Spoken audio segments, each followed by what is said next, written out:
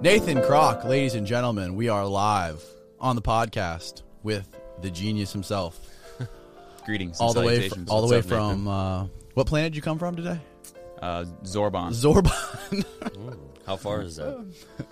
It's beyond human comprehension. Well, thank you for blessing us with your knowledge and your presence today. It's an honor. I really enjoy chatting with you guys. I'm looking forward to whatever we end up discussing today. It's always fun. When we first discussed doing the podcast again, I think we wanted to talk about the basics of reasoning and forming arguments, because these are things that are relevant to pretty much anybody, whether you're negotiating a business deal or you're arguing with your grandma. Yeah. What elements go into it? We probably should start a little deeper than that. Let's do it. Yeah, let's get real deep. All right. So whenever you talk about forming an argument, you're essentially trying to convey some sort of a truth or some sort of a fact. But the problem is that humans are subject to different stimuli that combine to give them their own internal opinion of what quote-unquote truth is. Right, and so this started way back in, Greek, Aristotle, Plato. Basically, they have the three main things that influence people, and what they decide is going to be true is their instincts and their primal sort of, evolutionary inclinations: survival, sex, food, shelter, right, safety. And then they're persuaded by emotions. They feel certain things, and they determine their emotions to be connected with their human experience. And what's more real than my experience that I'm having right now? I experienced it, therefore it's real, right? And then there's rationality and reason and logic. So traditionally, ever since the old days back with Plato, Aristotle, and Socrates, etc. This episode is brought to you by Shopify. Forget the frustration of picking commerce platforms when you switch your business to Shopify, the global commerce platform that supercharges your selling wherever you sell. With Shopify, you'll harness the same intuitive features, trusted apps, and powerful analytics used by the world's leading brands. Sign up today for your $1 per month trial period at shopify.com/tech, all lowercase. That's shopify.com/tech. When you need mealtime inspiration, it's worth shopping Kroger, where you'll find over 30,000 mouth-watering choices that excite your inner foodie. And no matter what tasty choice you make, you'll enjoy our everyday low prices, plus extra ways to save, like digital coupons worth over $600 each week. You can also save up to $1 off per gallon at the pump with fuel points. More savings and more inspiring flavors make shopping Kroger worth it every time. Kroger, fresh for everyone. Fuel restrictions apply. Another day is here, and you're ready for it. What to wear? Check. Breakfast, lunch, and dinner? Check. Planning for what's next and how to save for it? That's where Bank of America can help. For your financial to-dos, Bank of America has experts ready to help get you closer to your goals. Get started at one of our local financial centers or 24/7 in our mobile banking app. Find a location near you at bankofamerica.com/talktous. What would you like the power to do? Mobile banking requires downloading the app and is only available for select devices. Message and data rates may apply. Bank of America N.A., member FDIC. Reasoning at the top level was considered the way to go, and if you didn't use logic and rationality, you were base. You were beneath everybody else. You were not a fully functioned human, if you will. Mm-hmm. People have been a little more relaxed about that over the years, thankfully. But the majority of the field of philosophy is sort of built on that premise, right? So just learning how to form and construct arguments within this logical, rational framework. And the reason that I said it's important that we go a little bit deeper is because if we start just at the rationality and the reason and the logic, we're not going to get very far, because most people don't reason like that nowadays. That's the academic way of doing it. That's what people in academic intellectual circles, their discussions and their debates are unlike anything you have at Thanksgiving or New Year's Eve, when you and your grandma are just, you feel like your argument is more valid when you say it more loudly, right? So that's sort of the foundation. And then, why is understanding that so important to somebody like you? Like, how did you get so interested in understanding this and become such an expert in it? First off, I'm an expert in machine learning and artificial intelligence, so I wouldn't dare say I'm an expert in these things. This I have found to be a very interesting hobby and any sort of an intellectual person or an academic person, I think, has a responsibility to understand what it is that they consider to be true or truth, if there is any such thing, which hopefully we might talk about. So this is important to know when you're in science, basically. At least. Right? At So the very minimum. I would think most scientists should have a healthy respect and understanding for the foundations of the scientific reason and how it fits into the fundamentals of just logic and epistemology, metaphysics, these things, the branches of philosophy that study the nature of reality, the nature of knowledge, and how we can go about even acquiring it. I mean, at the end of the day, like, let me ask you this. Okay. Prove to me that your soda there exists. It's sitting here. I can feel it, and I'm drinking it. Okay. So philosophically, you might say, well, when you say you're feeling it, what does that actually mean? So just describe for me. With the touch. I can reach out and I can grab it with my hand, and I can touch it, and I feel the sensation of the Chug Jug koozie around the icy cold LaCroix. Okay. All right. So what you're trying to say then is that there's a physical object there because you perceive yourself as sensing it, right? But Correct. As we know, everything is composed of atoms, and atoms are almost completely empty space, and they have electrical charges around them. So what's actually happening is you're feeling like you're feeling it, but there's no contact between matter. There's just a repulsion of electric charges. So you're not actually feeling it. You're feeling the result of something having been there, but you're not explicitly feeling it, right? And then you can go into the same argument for vision. Oh, well, I can see it. No, you're seeing the result of something having been there. A photon bounced off of it and then came and hit your retina, and your retina interpreted the wavelength of the photon as its color and everything. So you're not actually seeing it. You're just seeing the result of something having been there, okay? Okay. All right, so now it all goes down into a rabbit hole of materialism versus immaterialism. But we don't need to know all those details. All we need to know is the surface level of it. In general, right? Right. So, but what it really comes down to is physicists and engineers, they acknowledge that this is a thing, and then they go, so I don't need to prove that it's actually there. I can just measure the result of it having been there, and I can do things with it, and I can predictably get some outcome when I interfere with whatever's there. I can't tell you that something is there or what it is, but I know the result of it there. I can measure it and sense it, etc., right? Right. So this is what you're confronted with when you're supposed to be an intellectual person trying to find truth, right? Okay. At the fundamental level, if you want to even prove something exists, it's not as trivial as we immediately think it is. We take our intuitions for granted, and upon introspection and reflection, we find that these things that seem so obvious at first are much more complicated than we initially gave them credit for, which is, in my opinion, exciting. Okay, so where do we go from here? All right, so sure. Well, I mean, You got my head spinning, Nathan. all right, cool. So, all right, so this is important. So now we basically have a respect now for the importance of trying to understand how individuals determine what is allegedly true, right? Okay. And the reason this is important is because if you and I are sitting at the dinner table and, the whole family is over there, and then you got your girlfriend over here, and you want to show off to your girlfriend how smart you are by dropping some intellectual little logic bombs and trying to argue with this other person and persuade them, if you are not aware of the mechanism that your fellow interlocutor is using and their ability to reason, then you are not going to be reasoning or convincing them within their framework. Right. If you recall from the last time we had a discussion, I was saying that if I'm going to be saying words, I have a responsibility to communicate in a language and a modality that you understand. Right. Otherwise, why am I even talking? The same thing can be said about you trying to quote-unquote persuade or share knowledge with somebody, right? If you don't understand the way with which they determine truth, then how can you give them evidence that something is true that you want to convince them of, right?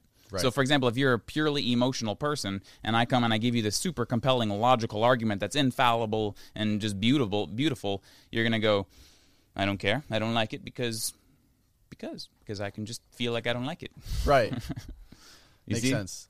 Yeah, is it the same? Is that kind of the same when some people, when they think of something, or some people, they have a stronger sense of touch or smell or vision. So, like when someone's trying to describe something, an idea they have, like, oh, I see it happening this way, or no, I feel this way about it. Yeah. Is that sort of similar to what you're talking about? How people absorb information, how people process different types of information? Yeah, so that's one piece. So you're basically talking about the sensory experience itself, right? Right. And a lot of people, I think in particular George Berkeley, you might have, okay, so let's start with this. I got an idea. So Rene Descartes, right? So he gave the whole cogito ergo sum, I think, therefore I am. He was the quintessential skeptic who began the whole materialism versus immaterialism thing, and he's basically saying, I can't actually prove anything exists. I can't show that this thing is real. I get really uncomfortable when I try and find logical arguments about things that are based off of facts that I can't actually establish. So he basically gave the analogy like, look, I got a bucket of apples, and I know that in here there's some rotten apples. So what I'm going to do is I'm going to dump all the apples out and then pick each one up and inspect it and only put the good ones back in. Okay. And the idea was he was getting rid of false facts about the world, but he had to systematically interrogate and inspect every single little element that he believed in. Okay. Right? And so when he did that, he was like, well, where can I start? What do I do? And so he basically decided that the only thing he can be certain of is true is that he's thinking.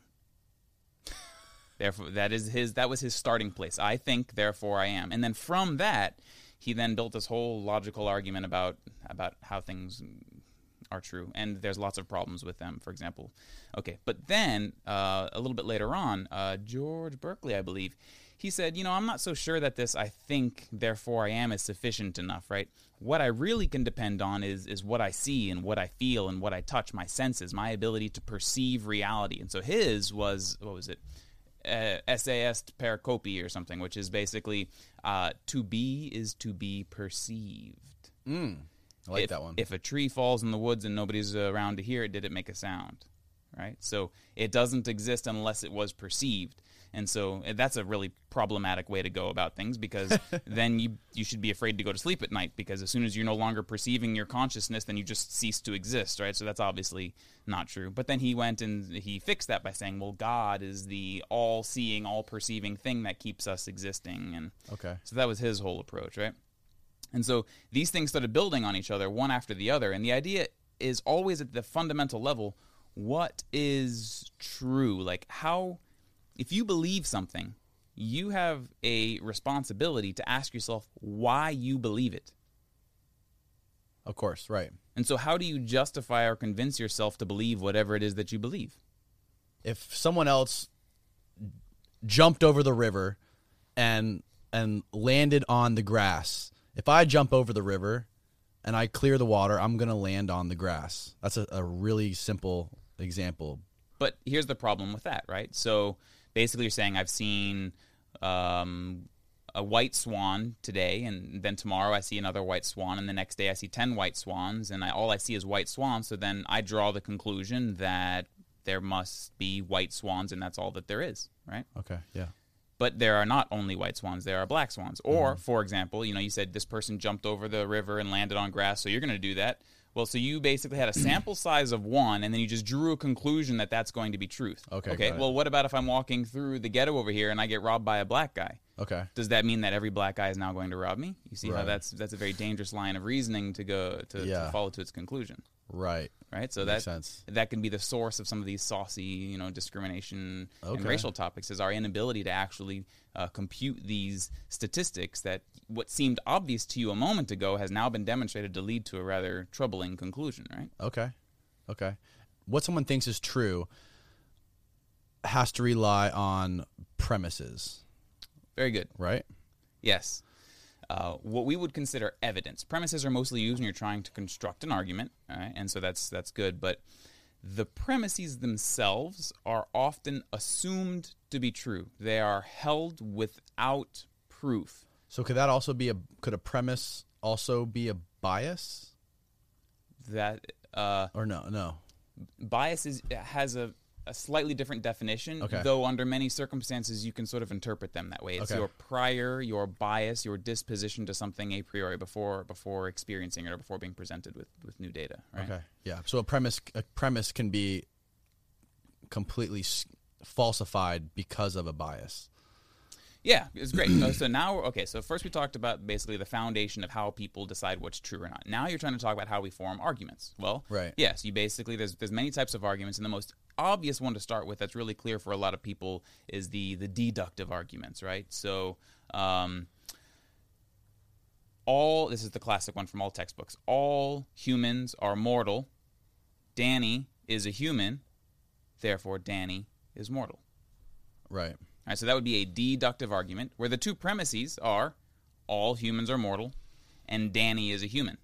Right? And so those two premises imply that the conclusion is true. Right. Right? But I could say something like all humans have tails. Danny is a human, therefore Danny has a tail. Right? So I laid out two premises and a conclusion. The argument itself is valid, right? Because everything's logical. One implies the other. But the conclusion's false because you clearly don't have a tail, and the reason that it's false is because one of the premises wasn't true. Okay. You see what I mean? Yeah. So this is why it can get kind of hairy. So when I'm here at the dinner table and I'm trying to say, oh, well, all the unions, they're doing this, and then the darn Republicans doing this, and then they draw some sort of a conclusion about how conservatism is ruining the world or something. Yeah. They're based on all of these premises, which are super loaded, and you could have an entire evening just discussing a few of these premises and trying to iron out like all the idiosyncrasies that give them veracity, right? Right.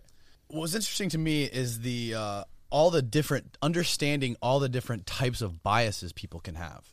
When you're a little kid and you grow up and your parents always told you something was one way, and when they come into an argument, they assume that premise or something is some way specifically because that's all they know. It's almost impossible to have a constructive argument or a discussion with them when their premise is there's no way you can convince them that they're completely wrong. All right, so you're touching on what I would consider to be one of the most important parts that I was hoping to eventually get to, right? So we start with understanding that everybody has a different reason for forming their own truths, and then you say, well, once you have this mechanism for reasoning, then there's this approach, this technique for forming arguments, and then the question finally becomes, why, right? So if I'm going to have a discussion with somebody else, and the question is, why are you and I even discussing in the first place, right? Right. And the answer to this, we're going to get back to what you just said. Okay. So if we're discussing something, usually in a very heated and insulting way with many four-letter words, which happens far too often, it's because there's something that's important to both of us, and our alleged solutions to this thing differ. Donald Trump needs to be impeached. Donald Trump is doing a great job in fixing America. Right, so here we are. We now disagree. Although I'm being hypothetical, I hope everybody can. Right, it's academically rigorous and respectful to try and consider the other person's perspective as best as possible before you start trying to tear it down. Right. So Yeah. So here we are, and we disagree with each other. Okay. So the question is, are you trying to convince me of your perspective? Is that what we're doing right now? Right. Most people. I want you to agree with me. Right. Okay. And I'm going to do the same thing, right? But not everyone. Some people just want to fight. That's true. There are those people watching the world burn can feel good. Joker, for example, right? Let's assume that we have the sociopaths out of the room and they don't just want to watch the world burn. Okay. But yes, that's true. So then the question, the logical conclusion from this is, you are this person that you just said who has a firmly held belief and intuition that they found from their parents or from some experience in being raised. I, too, was raised in a different environment, different statistics. I was exposed to different data, and I have an equally firmly held belief, but different than yours. Right. I'm trying to convince you of mine, and you're trying to convince me of yours. Right. What do you think is going to happen? It's going to get ugly. We're not even going to communicate. We're just going to yell arguments at one another, and I'm not interested in your perspective. My job is to convince you of my perspective, right?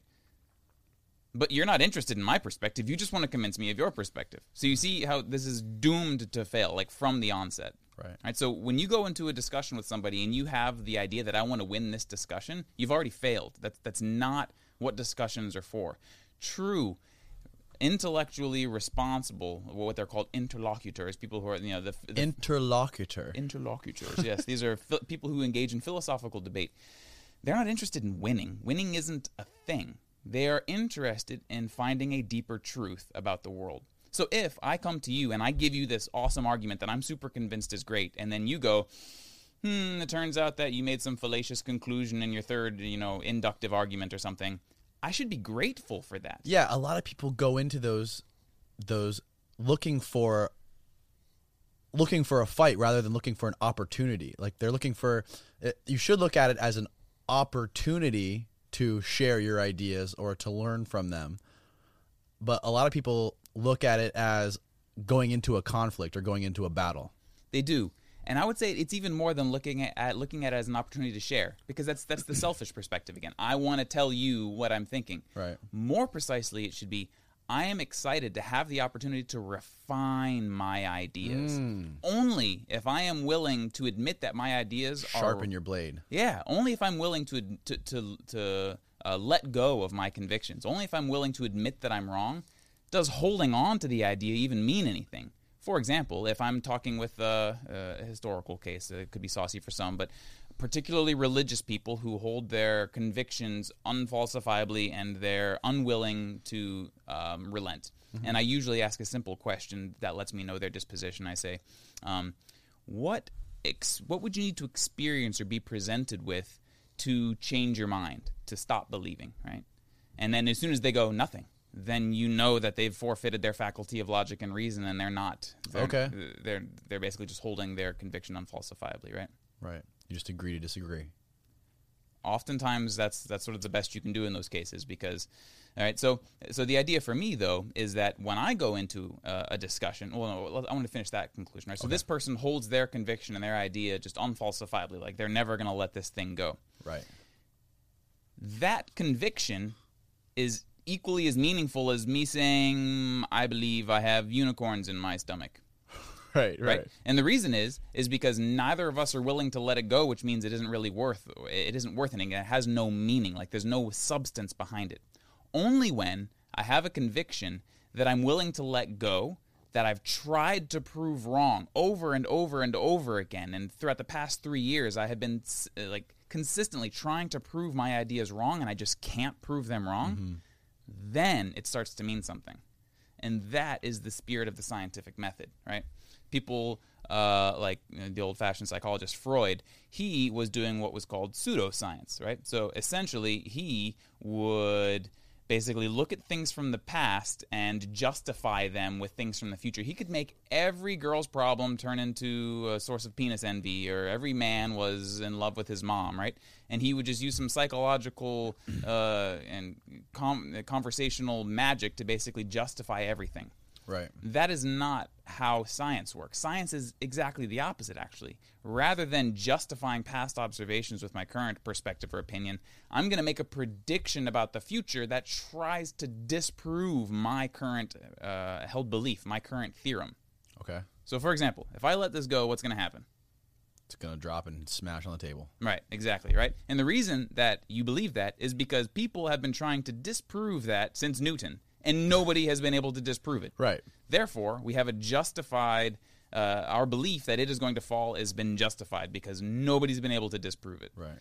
But when you go into an argument again, and you have this firmly held belief that you're not willing to let go, that belief doesn't really have much substance because you haven't spent years actually honing it and sharpening it and proving that it's true. Not only that, but you've stopped growing. If you are not willing to adapt your ideas and expand and try and find something more consistent with reality, then you're stunted, right? Right. The other person who's really interested in, if you prove the other person wrong and they go, oh, thanks, that was great, they just grew and became better, and they now have a deeper truth about the world, and you're stuck just believing in whatever you believe for no reason because you're not willing to admit that it could be wrong and refine your ideas. Right.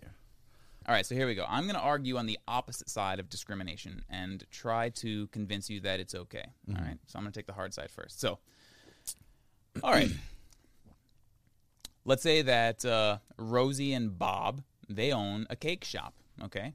And a group of people come in and they ask Rosie and Bob to make them a cake about some Nazi extremist celebration that they're about to have when they bring all the white supremacists together. Okay. And Rosie and Bob say, no, I don't want to do that. I disagree with that. You and many might say, well, good. They should not do that because they shouldn't support that kind of a thing. Right. Fine. But then again, the very next day, some two men might come in and ask Rosie and Bob to bake a cake about homosexuality for their wedding, right? And at the same time, Rosie and Bob go, no, I don't want to bake you that cake because I disagree in it. I disagree with that. So what's happened is in that second analogy, you might have gotten a little more upset about that. You're like, well, that's not right. They shouldn't have done that. Right. But what you did is you condoned discrimination the first time, and then you said it's not okay to discriminate the second time. So clearly it's not as obvious as saying discrimination is just wrong. There are clearly certain circumstances with which discrimination is okay, and it's not as obvious as we think. Well, I mean, it's a free country, and they own their own private business, and they're allowed to make their own rules within their own private business as long as they don't break the law. Is that right? But what if their rules are imposing on the freedoms of others? Well, they're free to go down the street and go to another cake store and get another cake made. But what if the entire community feels the same way that those people do because of their collective beliefs, and now there's a subsection of the society that has been ostracized because nobody's giving them the opportunity?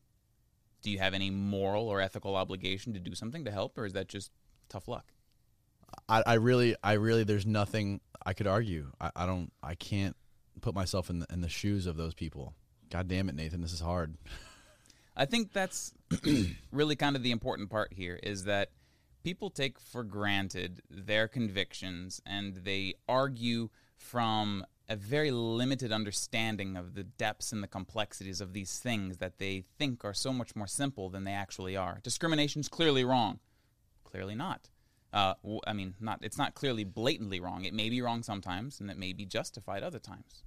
Right? So, for example, what if you see a lion walking down the street, and I say, or behind me, for example, wherever one may be, and then you say, I'm going to go pet it. And I go, no, don't go pet it. It's going to bite. It's going to bite you. And you go, look, don't generalize. Not all lions bite, okay? What you just did is you made a statistical generalization, which was based off of facts and observations that you've made. Yeah. So one might say that under certain circumstances, statistical generalizations can be useful and beneficial, and other times they may be detrimental and troublesome. And so the real responsibility that I think people have is identifying what that threshold is. Where is it suddenly not okay anymore? And the beautiful thing about this is that line is different for absolutely everyone, and that's okay. It's really important that we understand that, because everybody has their own intrinsic subjective value system that we talked about earlier. Is based off of one of these three things, and everybody's just different. There's no truth behind which one of those are better. It's just fundamentally subjective. And so I think it's really important, as we talk about these things, that the viewers are seeing that maybe these things that I held very strongly and firmly aren't quite as obvious as I thought they were before. All right, here, let's keep trying a few more. So, do you think that everybody should be paid the same? Generally, no. I mean, if somebody is better at something, or if somebody's been doing something for a longer amount of time, they should make more money. But what if a certain part of the society has been disenfranchised for so long that they don't really have an opportunity to acquire the skills necessary to be competitive to then actually get that pay? What do you do then? All right, well, this is just a simple intellectual experiment to demonstrate how the things that we think are solutions are clearly not, right? So this was presented at some economics conference, and I remember this argument, and I was pretty compelled. Okay. All right, but essentially people are like, okay, well, we should force everyone to pay all races the same for the same kind of a job, right? So you have to make sure that they make at least the same rate. That seems super fair. It seems super fair, right, at the high level. But the reality is that there's racist people out there. Right. So making the racist people pay everybody equally doesn't make their racism go away. And then you go, oh, well, what it should do is at least just fix the symptoms of it. And it turns out that it doesn't. Makes it worse, probably. And here's why. Here's the analogy that they gave, which might be kind of crass depending on how you look at it, but I found it relatively insightful. Let's say you go to the grocery store, and T-bone steak is $12 a pound, and chuck steak is $2 a pound. Which one are you going to buy? Personally, I'm going to buy the T-bone. Okay. T-bone's $50 a pound, and chuck steak is $5 a pound. Which one are you going to buy?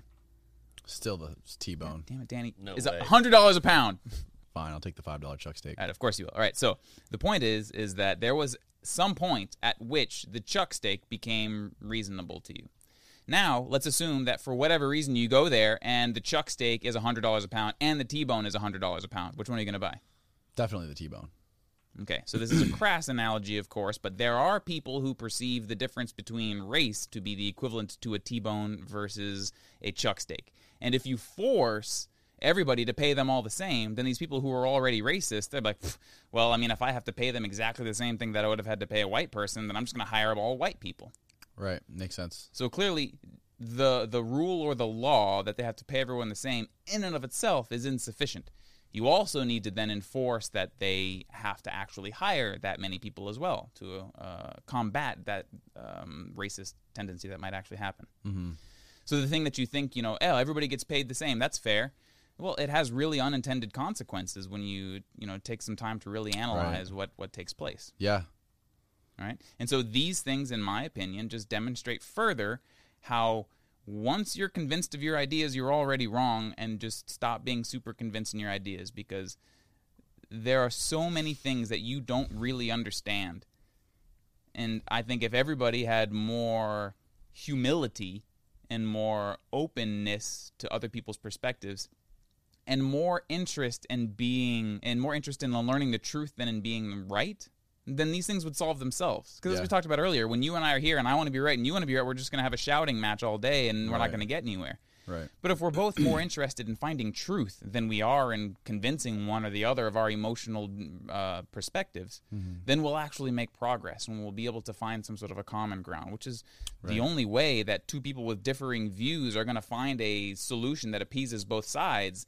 That sort of a solution intrinsically requires compromise, because clearly this person wants this thing and they want this thing, and you can't have both of these things at the same time. So the only way to get any sort of a solution is something that gets a little bit of both and misses something of others. But nobody's willing to make compromises, because this is America and we're all entitled in the American dream and we should all get our way, right? The one thing that sticks out to me in that, when you make that point, is the article that you sent me. Can we talk about that? Sure. So the article you sent me was basically about a bunch of the Democratic presidential candidates. Correct me if I'm wrong. And the person writing the article was saying that those people, their policies were center in the United States. Of the political landscape. Of like the political, liberal, conservative, and then center. Right. Yeah, I mean, the general argument was exactly that. Like, America's polarized, but these three people should be considered centrists. And the reason is because... And who were the people?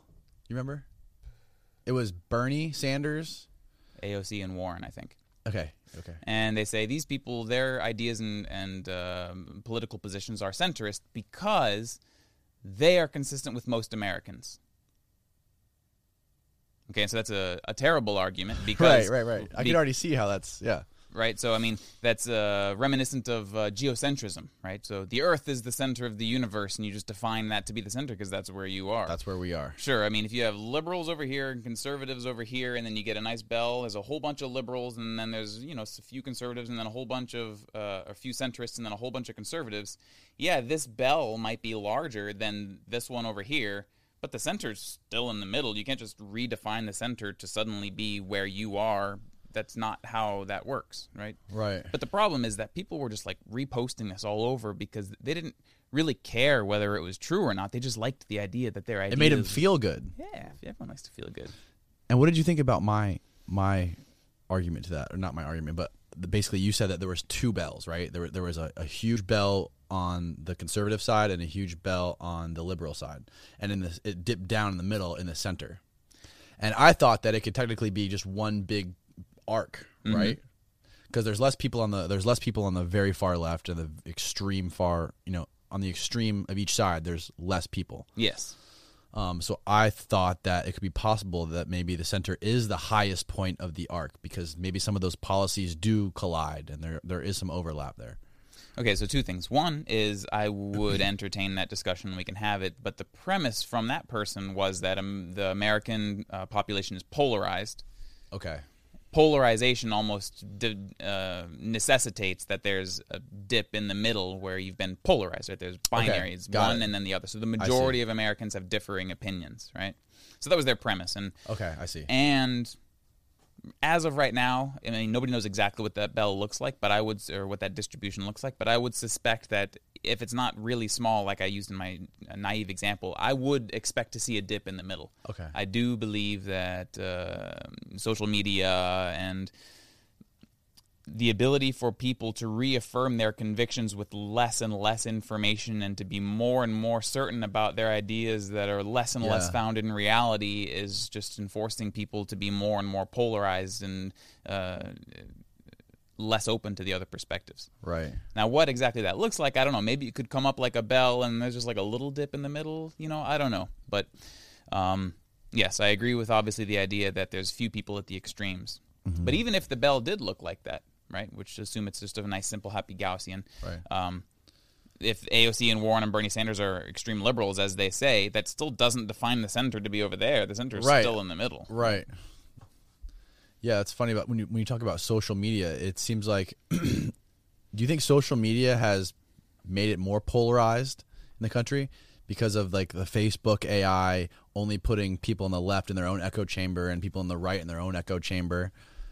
Yeah, it's a double-edged sword, right? Because, the advertising engine, the AI engine is essentially just trying to present you with things that you want, basically. That's all its goal is. Things that you're going to click on, things that you like. Yeah, that's true. I never thought about it because the Facebook basically is just a giant advertising machine. So, yeah, you want to the funny thing is they know what everybody wants. They know who you are down to your sperm count, basically. So, they can target you with whatever they want. Yeah. So, it's interesting that I don't know if they know us quite that well, but it's true that they know probably more than we would be comfortable with. But it's not like if you went and looked at Jeep or something, and then you go to Facebook, and then suddenly you get advertisements for Jeeps or something. It's like, oh my gosh, it's like reading my mind and I understand what's going on. That's not what's going on. It's just simply observing your behavior and things that you might or might not like, and then just trying to present things to you that are consistent with the things that you normally do. Right. It isn't super terrifying in that regard. In fact, No. I personally kind of appreciate it. I hate really boring, obnoxious ads that have not like nothing to do with tampons you. or something like Right. that's not me, bro. Like, we got this thing going on, and I'm not a part of that. And another thing with social media is that is communication. People on social media, if you ever go to the comment section anywhere, YouTube, Facebook, Super respectful Twitter, there. they're really respectful. I love that. and they're very vulnerable. Mm-hmm. They're not 10 foot tall and bulletproof. Yeah, they all want to find truth, and they don't want to convince you of their ideas. Exactly. It's encouraging. So how is that going to fuck with people in the long run? When exactly this problem we have now. Right. So when people if you read the comments on most YouTube videos, it's just it's a cesspool of people of spewing hatred, basically. And those people could never do that in reality. They could never walk down the street or go to Publix and talk to somebody like that. And when the line gets blurred between reality and technology, what's going to happen with communication? So, as you know, I am a big fan of communication, and I really appreciate all of those things. But we have to sort of put this into the big perspective, right? So our ability to communicate and interact with others has been finely honed over hundreds and thousands of years in Earth, on this planet, and subjected to the environment and the climate and the animals and this situation that we're in, right? So, for example, maybe I'm young and I'm growing up and I'm like experimenting with social interactions, and I walk up and I go, "Danny, you're fat," and then you go, "Oh," and you make like a sad face, and then I'm like, "Oh, that doesn't feel good inside. I don't like that. I just made you feel that way, right?" And then you start learning and hopefully, if you're a well-functioning human, and you start like learning what works, what's good, what doesn't work in society, and you get the feedback from the person that you're communicating with. Right. That's how communication evolved, right? Mm-hmm.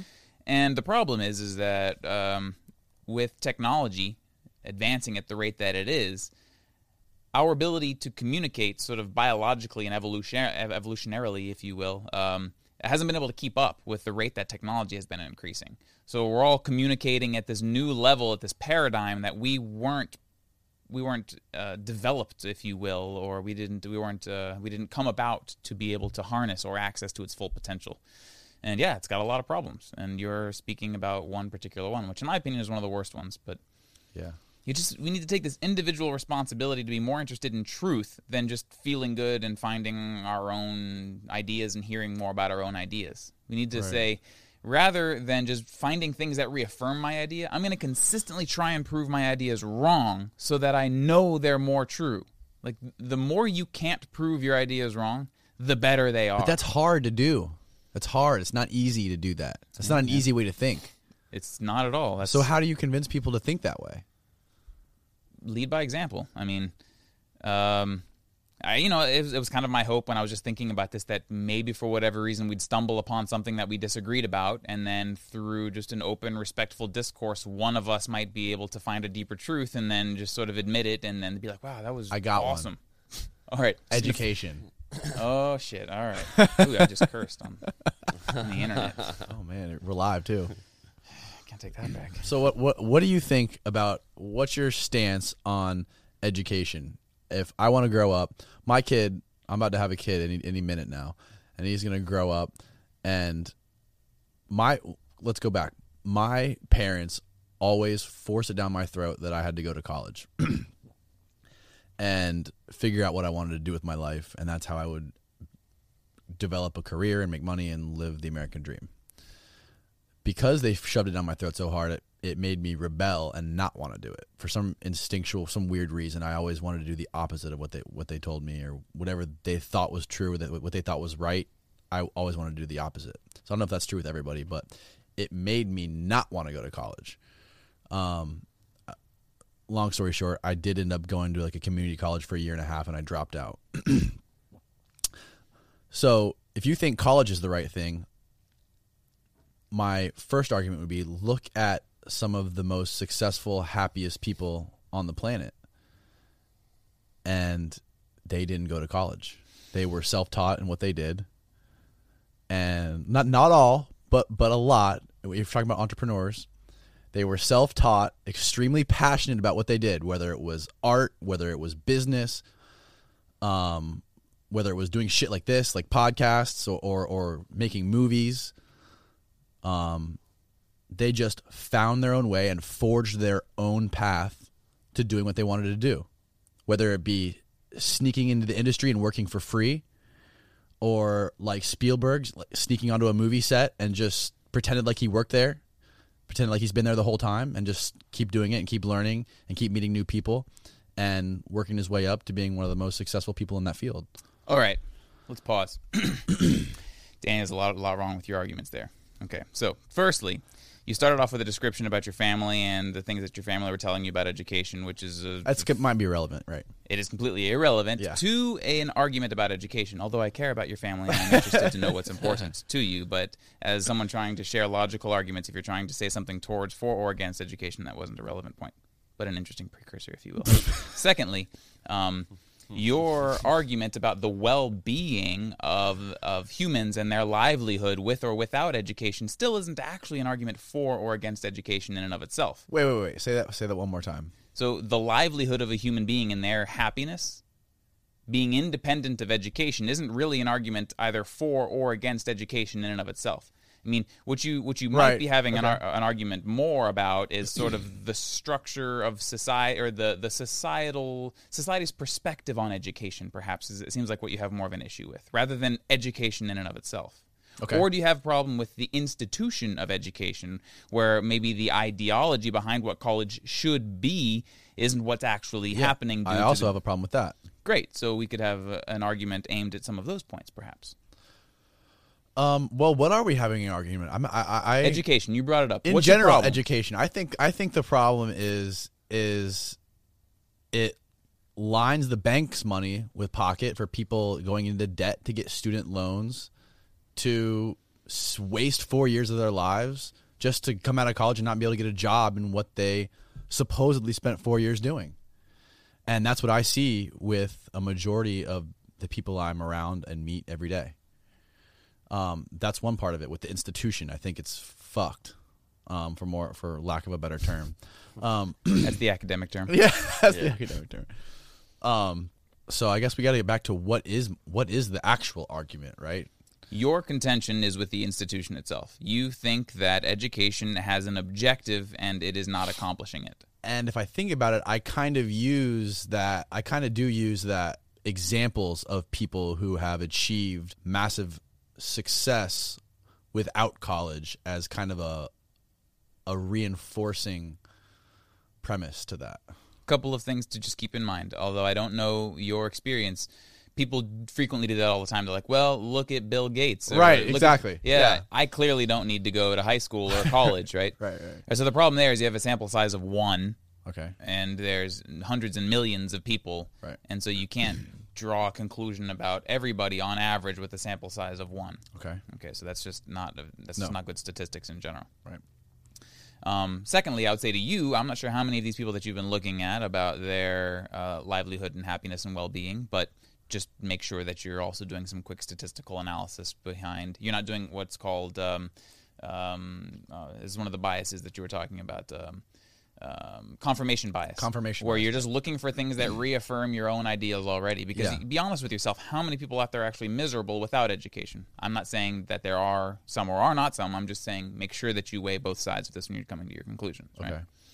And then the second part is essentially about the institution itself. So, yeah, I completely agree with you. I hate it. It's a pain in the ass. However, so it's totally true that the institution has been sort of flipped around to where people have to pay too much for skills that aren't very useful. But there's more to it than just that. It isn't only a fault of the education; it's actually a fault of the society, in my opinion. I agree. As an educator who's taught classes in universities and been in front of people, the students come into the classroom with this position that it's my responsibility that they learn, right? And so they just sort of like sit there and they're like, okay, cram knowledge in my brain. I don't want to be here, but this is where I'm supposed to be, so now make it worth my time.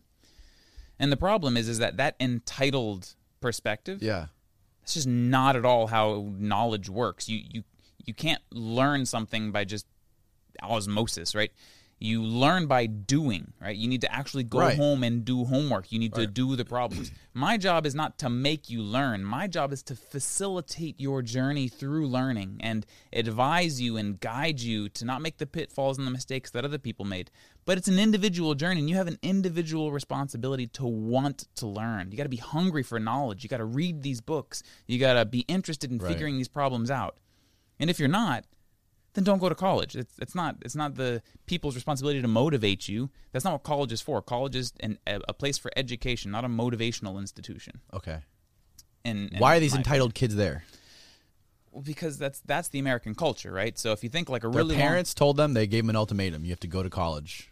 But or it's not their fault entirely, right? King. Look at the structure of America. Over the years, that was how it worked, right? Before the advent of the internet, if you went up to a job and you said, you should hire me, they're going to go, why? And you go, because here's a piece of paper that says that I did these things for 4 years, which means that I am certified to do these things for you, right? Right. But nowadays, with the advent of the internet, just a Danny Jones can just start making YouTube videos and showing his skills without any sort of formal education, and people are like, I don't care what your education is. You can clearly already do what I want you. You can already do what I need you to do. So you're hired. Same thing with coding and programming. Right. Google hires people straight out of high school. They don't care if you have an education. If you can do it, then they need you to do it. That's how the industry works, right? Right. College is essentially like an institution for higher learning. It is the pursuit of advancing the frontier of human knowledge. That's what it was initially designed to be. It was like an academic institution where people came together to just philosophize about the things that just make humans break into the future. Teleportation, these big dreaming things, right? And it slowly turned into like this job factory where you can't get a job without a piece of paper. And then the parents from, the 50s, 60s, 70s, that was what they were raised with and what they thought. So then they start pounding that down the throats of their children. But suddenly the society and the culture has been changing such that these things aren't really useful anymore. A, because technology's changed things. And two, because the culture of the students themselves is changing such that the standards in the universities have to keep dropping, or else all the students will just keep failing because they're not really trying as much anymore. And in general, there are some really great students, and I'm encouraged by a lot of them, and they make teaching worth it for me completely. Yeah. But yeah, so there's a lot of problems there, but it's deep, right? So your initial qualm, if I recall, was essentially that the institution itself is making the American economic situation just worse. Basically, the next generation of people are going to come out with debt and no skills that are marketable or valuable, right? Right, exactly. And then somebody wants to like point fingers and say whose fault is it, or we can say how can we fix it? We make education free so they're not in debt. Well, that's not going to help if they're still not getting any value from the education because the standards are too low, or you know, there's all kinds of possible explanations or solutions, each with pros and cons, and those pros and cons are determined by your internal value system, and everybody's got different ones, right? So, what do you think about free education? Or making like a universal education, like a certain where it's a certain level you can get for free in the country. That's a good one. That is one which I am probably most uncertain on, right? Okay. Because most of what I believe that I know from reading observation and the studies that I've learned from economics is people value what they pay for, and that value makes other people want to make it more valuable by increasing its quality. And this is just a virtuous circle where the things that people pay for get better and improved because people want money so that they can live and do their things that they want. So they make things more valuable that people are willing to pay more for, and so on and so forth, right? Mm-hmm. So the quality of education can be influenced very strongly by how much resources or utility goes into the system itself, right? But then again, we have sort of a cultural responsibility to ensure that people get educated. And what if you don't have a lot of money, right? So then what do we do about them? Well, you say, well, too bad. Maybe you might say that. Well, the problem with that is now what are they going to do? They're just going to become a drain on society and doing food stamps and being homeless. And then you're going to complain about homeless people and people taking food stamps. But they're only that way because they couldn't get access to education because, you see what I mean? So it's... Yeah. It's not as simple as people think it is. Right. And if you want to learn anything, you can go on the internet, I mean, to an extent, and learn it. More than to an extent. It's baffling, man. I learned I fucking put his shoulder back into place this weekend by looking up a YouTube video. Dude, my advisor and I, we talk about this frequently. We believe... I became a doctor this weekend. Dude. Sorry to interrupt. No, you pretty much can. Yeah. There's an entire neuroscience course from Duke University from this awesome professor, something White, and he's just got hours and hours of videos of him just like cutting open brains and explaining to you just everything you need to know about the human brain. Basically, the entire first year of medical school, you can just sit at home and just watch for the hell of it, right? I mean, are you kidding me? So anyone who wants it can get it. Yeah, exactly. Why aren't more people getting it, Danny? Why aren't more people getting it, Danny? It's a good question because you have to have that piece of paper to be. If you want to go operate on somebody, you have to have that. How many years do you need to do that to be a neurosurgeon? Yeah, that's true for neurosurgery in particular. Though that's a separate argument because I personally would be pretty happy that whoever's cutting my brain open has jumped through their hoops and YouTube, baby. I got you. I got this. But what about fixing phones, for example? Right. How do you get certified to do that? You don't, do you? Can you? I don't know. That's a question for Rafal. Rafal. I do YouTube videos. He teaches, he fixes phones, and he makes YouTube videos on how to do it. And people can watch. Well, where did you learn how to do it? I just do it myself. Yeah. Super good, right? And then he just makes the video so other people see that he can do it. Right. And then he reads resources and learns more about it. Well, I mean, you do require skills that aren't necessarily trivial or easy to obtain to do it, right? You got to learn some basics in programming, basic hardware, some basic soldering stuff. Mainly soldering is the hard part for people. Yeah. See, so what Plus, you got expensive equipment and too. You got to pay for, right? No? Oh, okay. Probably start at $500. Yeah. And here's the thing: internet. Go find a course on Coursera or edX or Udemy or any one of Julia or whatever, any one of the million websites that give you free courses, and find one about mobile phones. And I promise you, I don't promise you, but I bet you, probabilistically speaking, $5 that you'll find one. Email me if you can't find it. $5. So seriously, I mean, it's out there. So the question is that you said, why aren't more people doing it? And it's the same reason that they're not trying in the classroom when I'm up there like doing a song and dance, just trying to get them excited, doing backflips off of desks, like, hey, love mathematics, check out this integral, how cool is this? No, right. I want to go to the club on Thursday and see that cute boy. Yeah. Like, that's fine, but can you just learn some math first? But another thing about the internet and technology and learning is like just like these podcasts have blown up, and there's a podcast about every single niche. So you can find this and literally find dozens and dozens of episodes of hour-long conversations like this about anything. And it's become hard to navigate too because, I mean, a lot of stuff's free. Like this is free. Obviously, people need to pay to watch this. But there's a lot of people online who quote themselves as gurus in certain fields or certain subjects, and they will pay you, and they'll charge you for their content. So it's become harder to navigate to find the kind of content that you can trust to learn from. That's super true. Because a lot of it's flawed. Yeah, as they say, half of knowledge is knowing where to find it. Yeah. Ooh, I like that. Half of knowledge is knowing where to find it.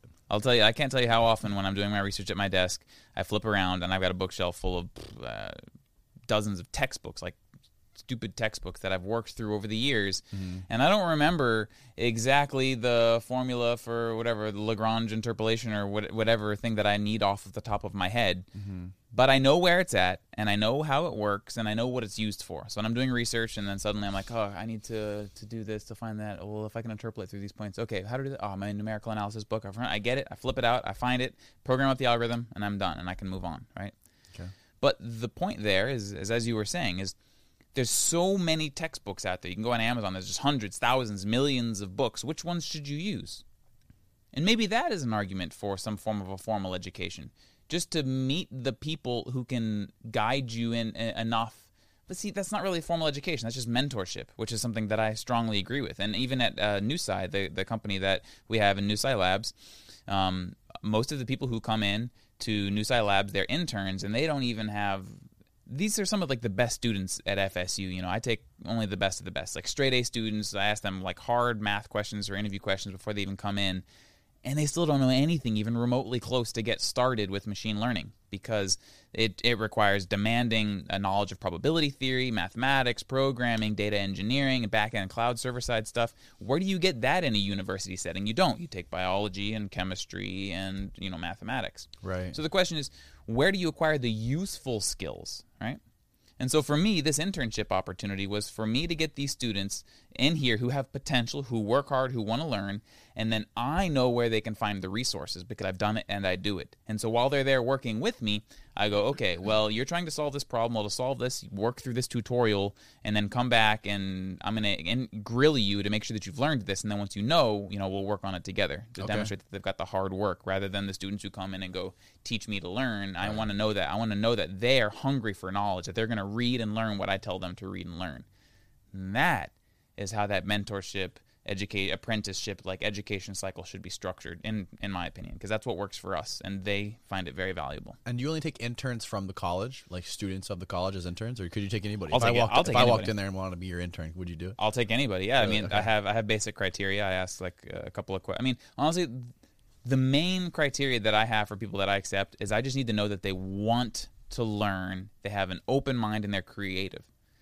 Everything else, I can more or less teach you. I can give you the resources necessary to do it, and as long as you're working hard on your own, reading and going through the material, we'll get where we need to go. But the thing that you need is the desire to find that truth, just like when it comes to arguing and discussing.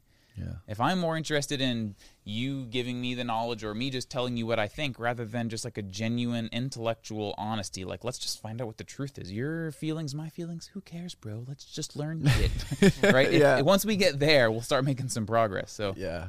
my fiance and I were just talking on the way here. Actually, she watched some movie about gender issues, right? About the transgender. This guy wanted to be a woman, and then he went and got the surgery, and it was like how it works, and going through this whole thing. Yeah. And then she and I were just like going back and forth about the pros and the cons, and whether it's good, whether it's bad, and how people think about it.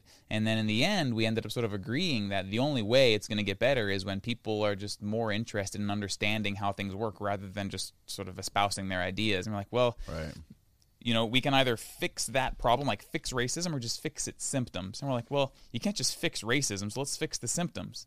And it's exactly what you're saying right now. You're like, well, yeah, we're trying to fix the symptoms, but the real source of the problem is the fact that people just aren't interested in finding the truth. And so you say, how do we fix it? And what she and I said in that moment was this podcast. Just talking about it, just making people aware of it. And she was really excited that I was coming here to talk about this stuff, because hopefully some people are going to watch this and they're just going to go, you know what, maybe that's true. And Yeah. maybe they'll do a little more reading and try and find some resources Yeah. to deepen their knowledge about the things that they actually think. Just question what it is that you believe and why you believe it.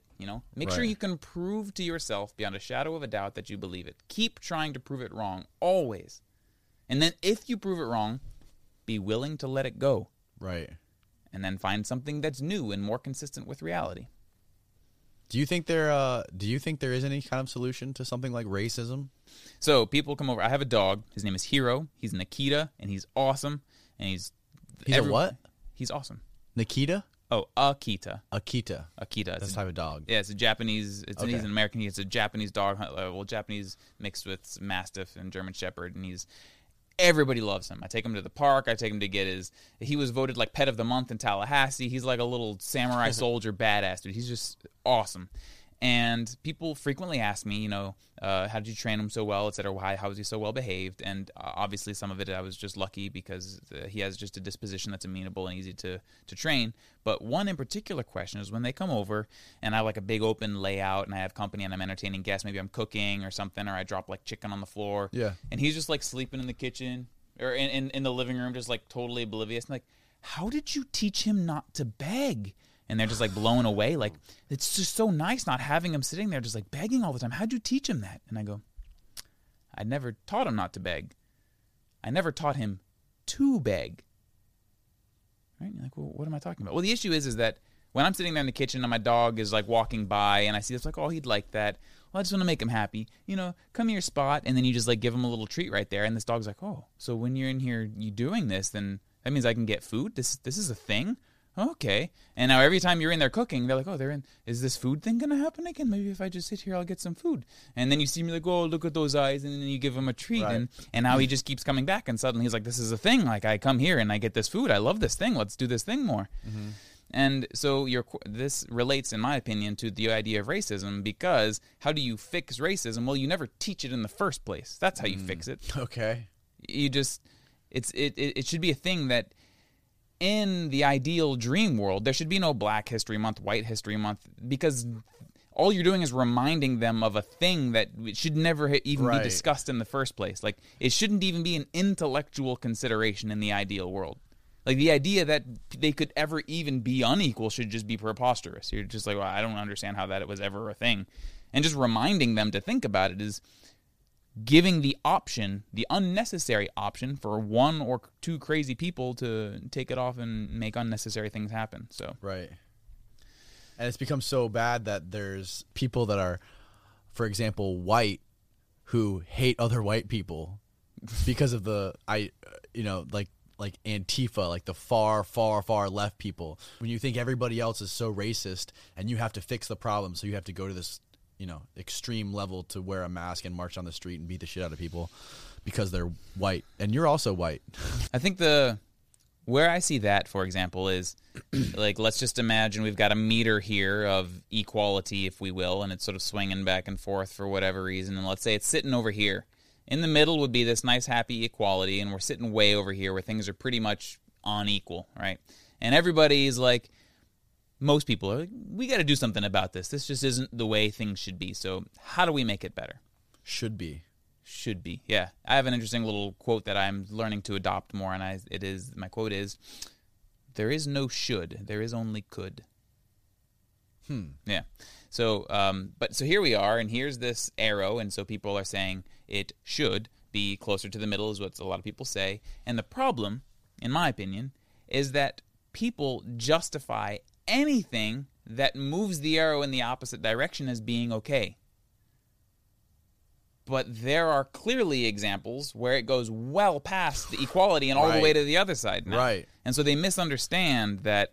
I can give an obvious extreme example. So one of the things we talked about last time was when you're trying to understand new ideas, push them to zero and push them to infinity to see when they break, so you understand the constraints of your idea, because nothing is perfect. So what's this idea? Well, let's say gender inequality. Okay, well, a good way to make sure that women are treated better? Well, why don't we just get rid of all the men? Okay. Right. And it's a clearly obnoxious example, but it just demonstrates how maybe the needle's too far over here, and yes, what this thing would do is move it towards equality, because there would be no more men. Women would just be optimal. It moved it in the opposite direction, but it went so far that there were just no more men. Right? So that, I think, is sort of the source of this like Antifa thing. Yeah. You see that happening a lot, where people feel very... And I've spoken with a lot of these people. And have you? Yeah. And It's sad, man. People that are associate with Antifa? Not Antifa in particular, Okay. excuse me. Okay. I just meant these people who see the arrow going in the other direction, like no matter how far it goes, it's justified. Okay. They're not like intentionally evil or malicious or anything. They just feel really violated, oppressed. They just feel really unjustly treated, and they just want to find happiness. They want to find contentment. They want to belong. They want to feel like they have opportunities to thrive and succeed. Okay, and so those feelings, they're neither right nor wrong. They're just a thing that we all have, and they should be respected because everybody has those. In fact, I would die for their right to have them because I enjoy the privilege of having them myself. And I think we should all be able to have them, right? So, and so when you see sort of where it's coming from, it's hard to sort of argue against it when you're there and you're feeling it. You know, we talked about those three things. The emotional arguments are very persuasive. You know, we're humans. These things sway us strongly. And so you see, you know, here's this little gauge, and anything that moves it in the other direction, you know, seems pretty justified. And it's hard to find that line between where it's okay to do this, but now we've gone too far. Let's pass a law that makes us have to hire all the same people. That's fine. Let's pass a law that says we have to pay them more than that we paid other people to justify and give them reparations for past treatment or something.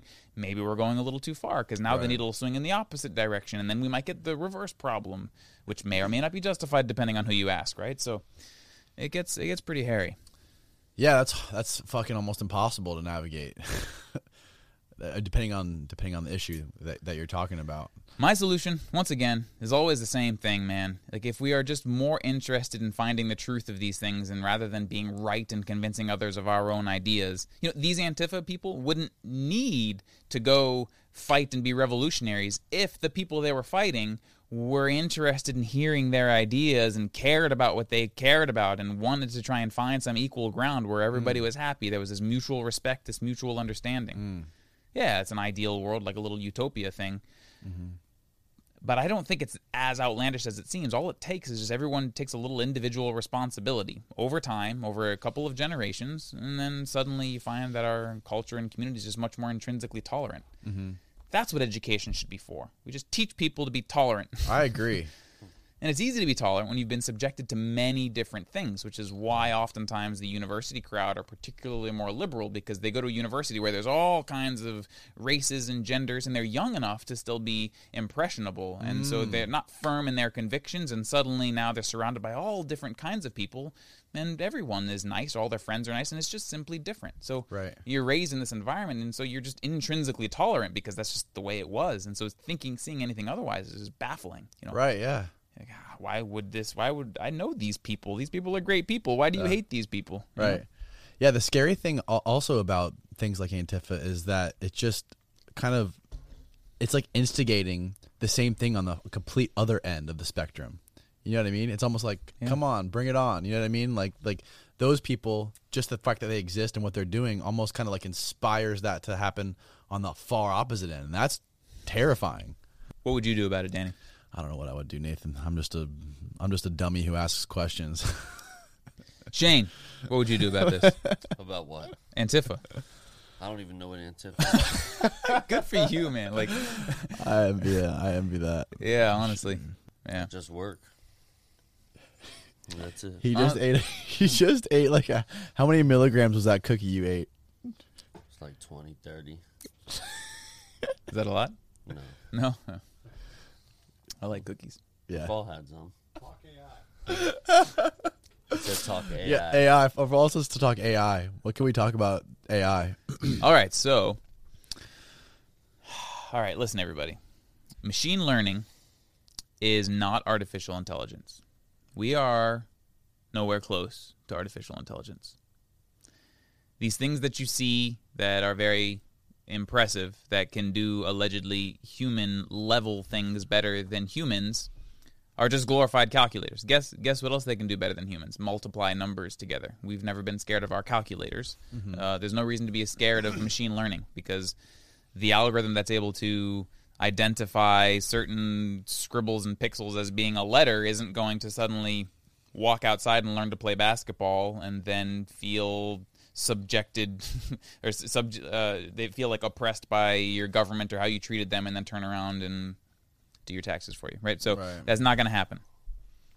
Artificial intelligence is, at least the general AI, as we like to call it, or human-level artificial intelligence. We are so far away from that. That's not going to be happening anytime soon. How far away is that? Yeah, sorry. So to be precise, what it really means is we have no idea how to even do it. So theoretically, it could be next year if some landmark paper and some crazy guy in a garage comes out with some new ideas that we've never thought of, right? It could be as soon as that. What I mean, though, is that there's no slowly building body of knowledge that we've been observing over time where we can now make a reasonable prediction about the future, like we're getting better and better at this. We have no idea. It seems like there's one key missing piece to it, because it's like we're building the brain, like Google's the brain. Google is like collective consciousness of everybody on this earth, right? Like all the questions that people ask, all these podcasts, all this information input that's going into this Google brain. It's almost like there's just one little button that needs to be pushed to turn it into a fucking...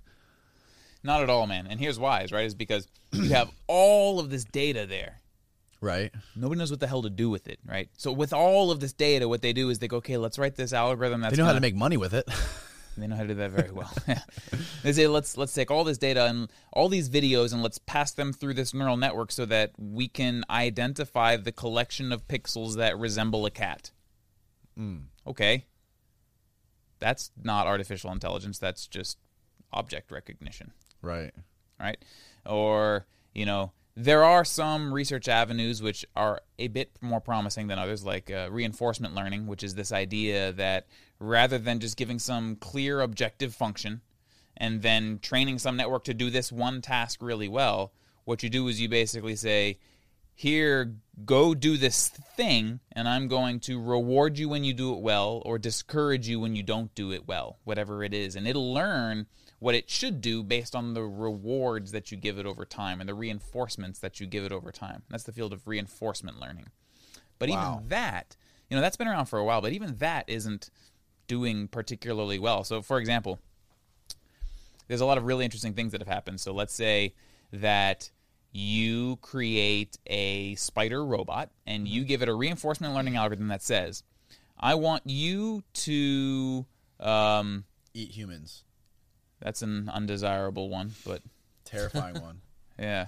Thankfully, these spiders were just in a simulation on a computer, so they weren't real. Okay, so maybe we can give them that objective. I thought you were talking about like an actual one, like giant metal spider or something. That'd be pretty gnarly. Yeah. Yeah, so these are little simulated robots in like a little simulation environment, and you basically say, I want you to travel as far as you can by minimizing the amount of time that your little feet hit the ground. What do you think it's going to learn to do? Like, what sort of behavior does it learn to do?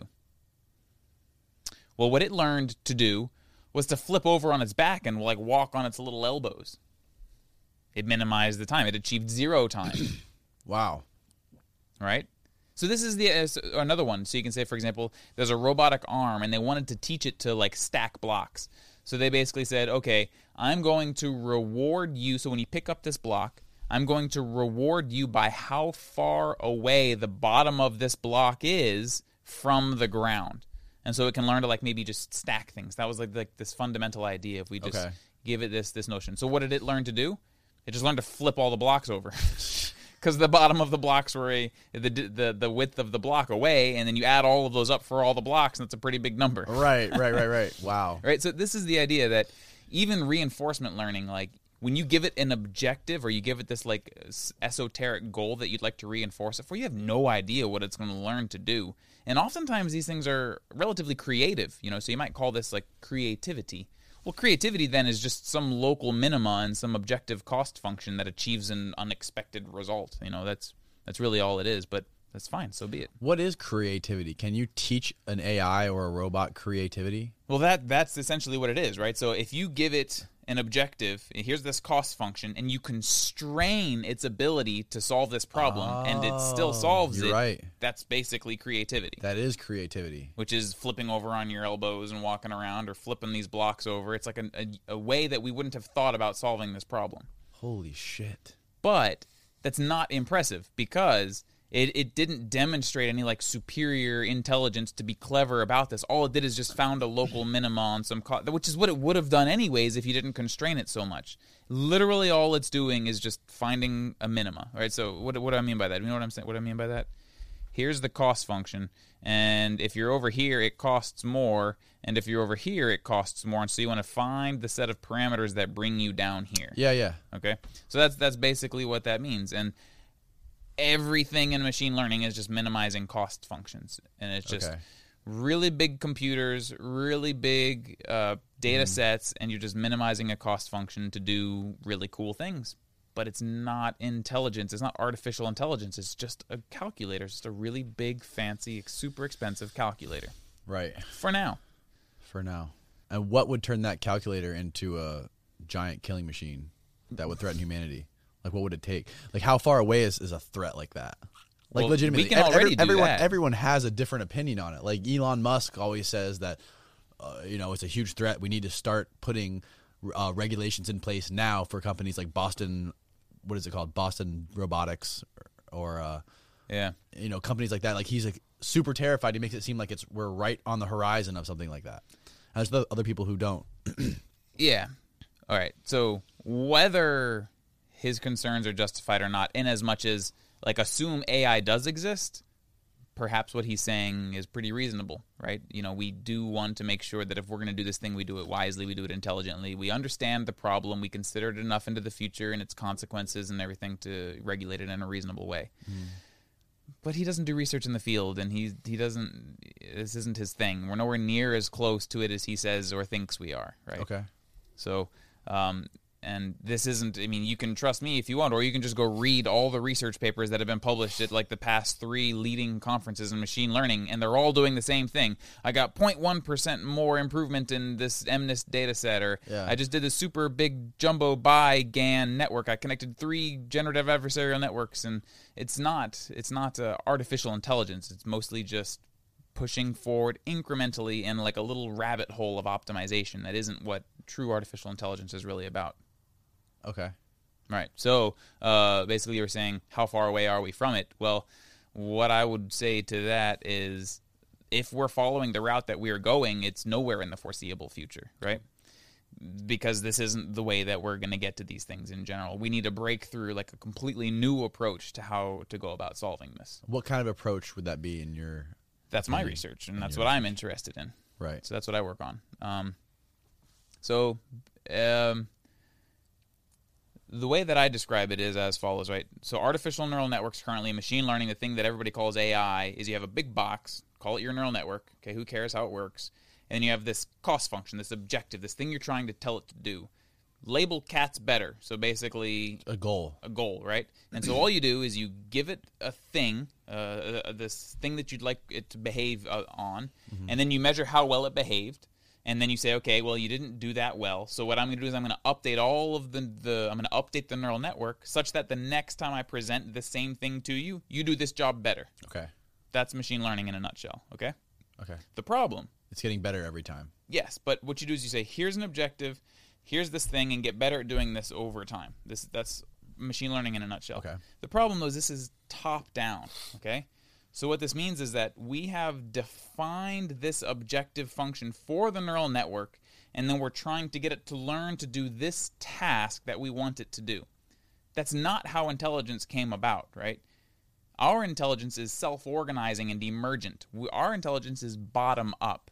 We have a bunch of little neurons that are just randomly presented with some stimulus from the environment, photons, waves, pressure waves coming and bending the little hairs in our ears, electromagnetic fields, etc. And it comes into our nervous system, and our neurons at the bottom level just slowly start adapting to process and identify this input, right? And so they're sort of self-organizing in the sense that the updates that they have at this level are local. And then over time, as you keep presenting more and more information, these things start combining hierarchically until what we call intelligence, this sort of behavior, which a couple of things that we classify as being intelligent, emerges as a property. So machine learning is top-down. I understand. We need to be doing bottom-up. And the reason that's really difficult is because we have to let go of being in control. right? So Right. because for what we like to do, say, here's an objective function, do this one thing well. And the neural network learns to do it, and that's fine.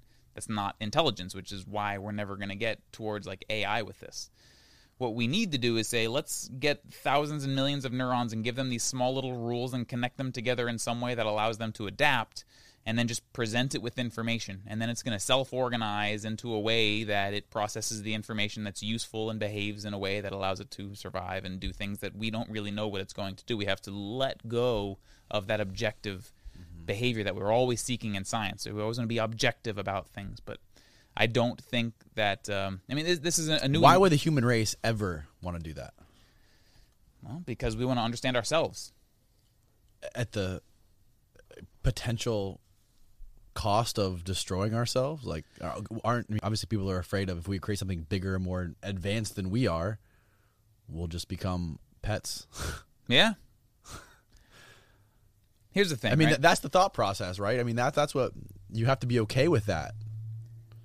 If something like that were to happen, but that's one of infinitely many possible futures. What if it comes to be benevolent and loves everyone and wants to make our lives better? Or what if maybe it does subjugate us but saves us from global warming and starvation? I mean, so for example, people don't really like the owning of animals. And they say, oh, well, you shouldn't own animals or pets, let them live out in the wild. Maybe that's the case. But if their argument is because they're happier out there, that's not as obvious anymore. I mean, my dog is pretty happy. I treat him well. We exercise all the time. He loves people. He gets scratches. He would never receive anywhere near that much just fulfillment out in nature, right? Right. Is that good or is it bad? I don't know. Maybe he didn't have the opportunity and we shouldn't have taken it away from him. I don't know. That's an argument. But if it comes to pure happiness, he's pretty happy. So what if these AI come about and they're super intelligent and they treat us like little pets and they just keep us in little palaces where we have infinite food and happiness and we can just explore and read books and just play music and have sex and just be merry? Well, I don't know. Are you really against that? Maybe we're just pets and they're like, oh, look at they're having sex. That's cute. Wow, I've never heard of it. I've never heard of it described that way. But here's the thing: is what I just proposed is just as plausible as whatever sort of future that we imagine, right? The problem is that they're all equally possible because we have no idea what would happen. People tend to jump towards the immediately scary things because we have an inclination to do that. Right. But we have no evidence to suggest it is by definition beyond our ability to understand. Like, how would we dare presume how it would think if it's beyond us in the first Our place? intelligence. Yeah, I mean, you know what I mean? It's like it's purely speculation at that point. Why immediately jump to the one scary thing out of the infinitely many possible explanations? Why is that the only one that everyone's obsessed with? It's entertaining. I don't like horror movies. My problem with horror movies is that they're scary. Why do people like scary things, dude? They just do. Thrill. It's I don't know. Anime is awesome too. Anime's awesome. I love anime. Did you watch Trigun yet? No, I haven't. I need to. This interview's over. What time is it? How long have we been on this motherfucking interview? I don't know. How long has this been going, Rafal? An hour 36.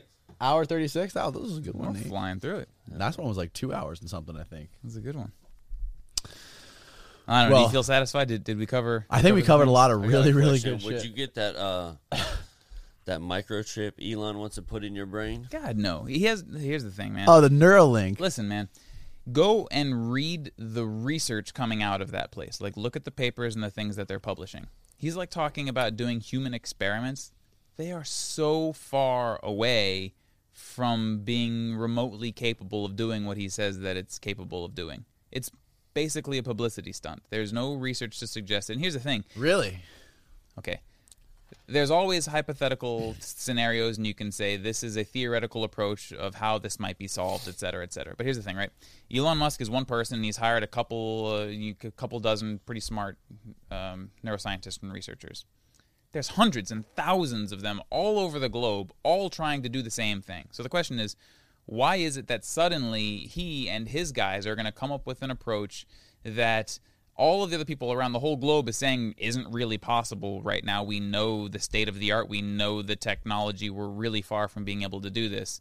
Why is it that we should suddenly believe that just he and his small team of people who have put out a few papers that have demonstrated, maybe some interesting ideas, but nothing even remotely close to putting a chip in our brain that's going to be able to interface with our thoughts and do the things that he's promising, right? He hasn't tried it on anybody? No, I mean, they just recently said that he's going to try human trials soon. on medical patients that need it for medical reasons, right? I didn't read the full article. I just read it, and then I immediately went to look at the research because I was like, wow, he's going to do it. This research must have been coming along. And Where then do you find research like this? go to Google Scholar. I mean, that's the Google best place Scholar? to start from. Okay. Yeah, that's a great place to start from. And then usually you go to their websites, and then they'll have like blogs, or they have the research section. Like you go to OpenAI, and then they have their research. You go to Google AI, and then they have their whole research section. Okay. And even in Newsci, we're actually working on a new website right now, labs.newsci.ai, where we will start exposing some of our research internally. We'll make some blog posts sharing some of the things that we've been doing. Okay. So that's how you can do it. You can go to the company, and oftentimes they expose their research. So why do you think he's doing this big publicity stunt about Neuralink and being able to just associate? I mean, obviously the goal of it is just to be able to seamlessly connect with any kind of like cellular, like your phone or your computer with just thinking about it, right? Like thinking about sending a text and you can do it. What if you can do it? Yeah. Okay. So a couple things. Great question. Firstly, I'm not saying that it is a publicity stunt. I'm saying that it probably would be, given the fact that I am pretty sure that we're not really close to being capable of doing these things. Okay. That being said, I would never want to discourage somebody from trying, right? So there's a difference between sort of being realistic and then just being oppressive and just being a party pooper, right? Right. So, and for all I know, maybe he believes that they can, and maybe it's his sheer believing in the way makes the way mentality that allows him to bring these companies about, because he just simply believes in the impossible enough that he brings people together and makes these crazy things happen. And maybe it will, and that'd be great and exciting. However, statistically speaking, at least as far as the technology that we're aware and people trying to do these things in the past, that's not probable. So, and what if he does do it? Yeah. If you proved that it worked, would you get one? Would I get one? Yeah, that's an interesting question. They gotta drill a hole in your skull. Yeah, no, I wouldn't. No. Yeah, not yet, because that's it's way too early in the prototype. There'd be mistakes and accidents, and what you're interfacing with. I would wait until it became much more well established. I'd research it much more thoroughly, and I could see Danny getting one. I think Elon should be the first one to do it. I like that. Yeah, I mean, police officers have to get maced before they can mace other people. It's only fair. Yeah, you're right. Yeah, that is only fair. He should be the first one to do it. Could you imagine him on one of those Neuralinks and it actually worked? What does it worked mean? See, I'm not really even sure. Elon Musk is running around fucking, inventing things on 10 times the level he is right now. It'd be crazy. You think Elon Musk invents these things? He doesn't invent them, but he's a huge teams of researchers and people like yourself, machine learning experts, and scientists and people that are doing that. I mean, he has a whole army of people like that are trying to. I think he just, from what his interviews say, he just comes up with simple ideas and then has them execute it, like the tunnel idea. Like he said, I hated LA traffic. Let's dig tunnels. A couple of things. Firstly, the tunnel idea. It's not a very good one. All right, so that's just not really, or maybe it's a good idea, but it is not working in that company. The whole boring thing. Why? Because it was nothing that he remotely promised. It's like basically a car on a. It's a train. It's a train tunnel. That's what it is. It's and not even a very good one, right? But your car is supposed to sit on like a skateboard, right? And it shoots your car through a tunnel underneath the city. Right? Yeah. That's what he promised, isn't it? No, he feels like this hyperloop thing, and he had these. No, that's different. The hyperloop's different, right? I think the hyperloop is completely different than the tunnels. Well, here's the idea. In my mind, that's kind of Elon Musk, right? He's like got all these ideas, and they sort of he says these things and gets money, and then it sort of like formulates into a thing. And then he's really good at getting money, right? Yeah. So, but here's the thing, right?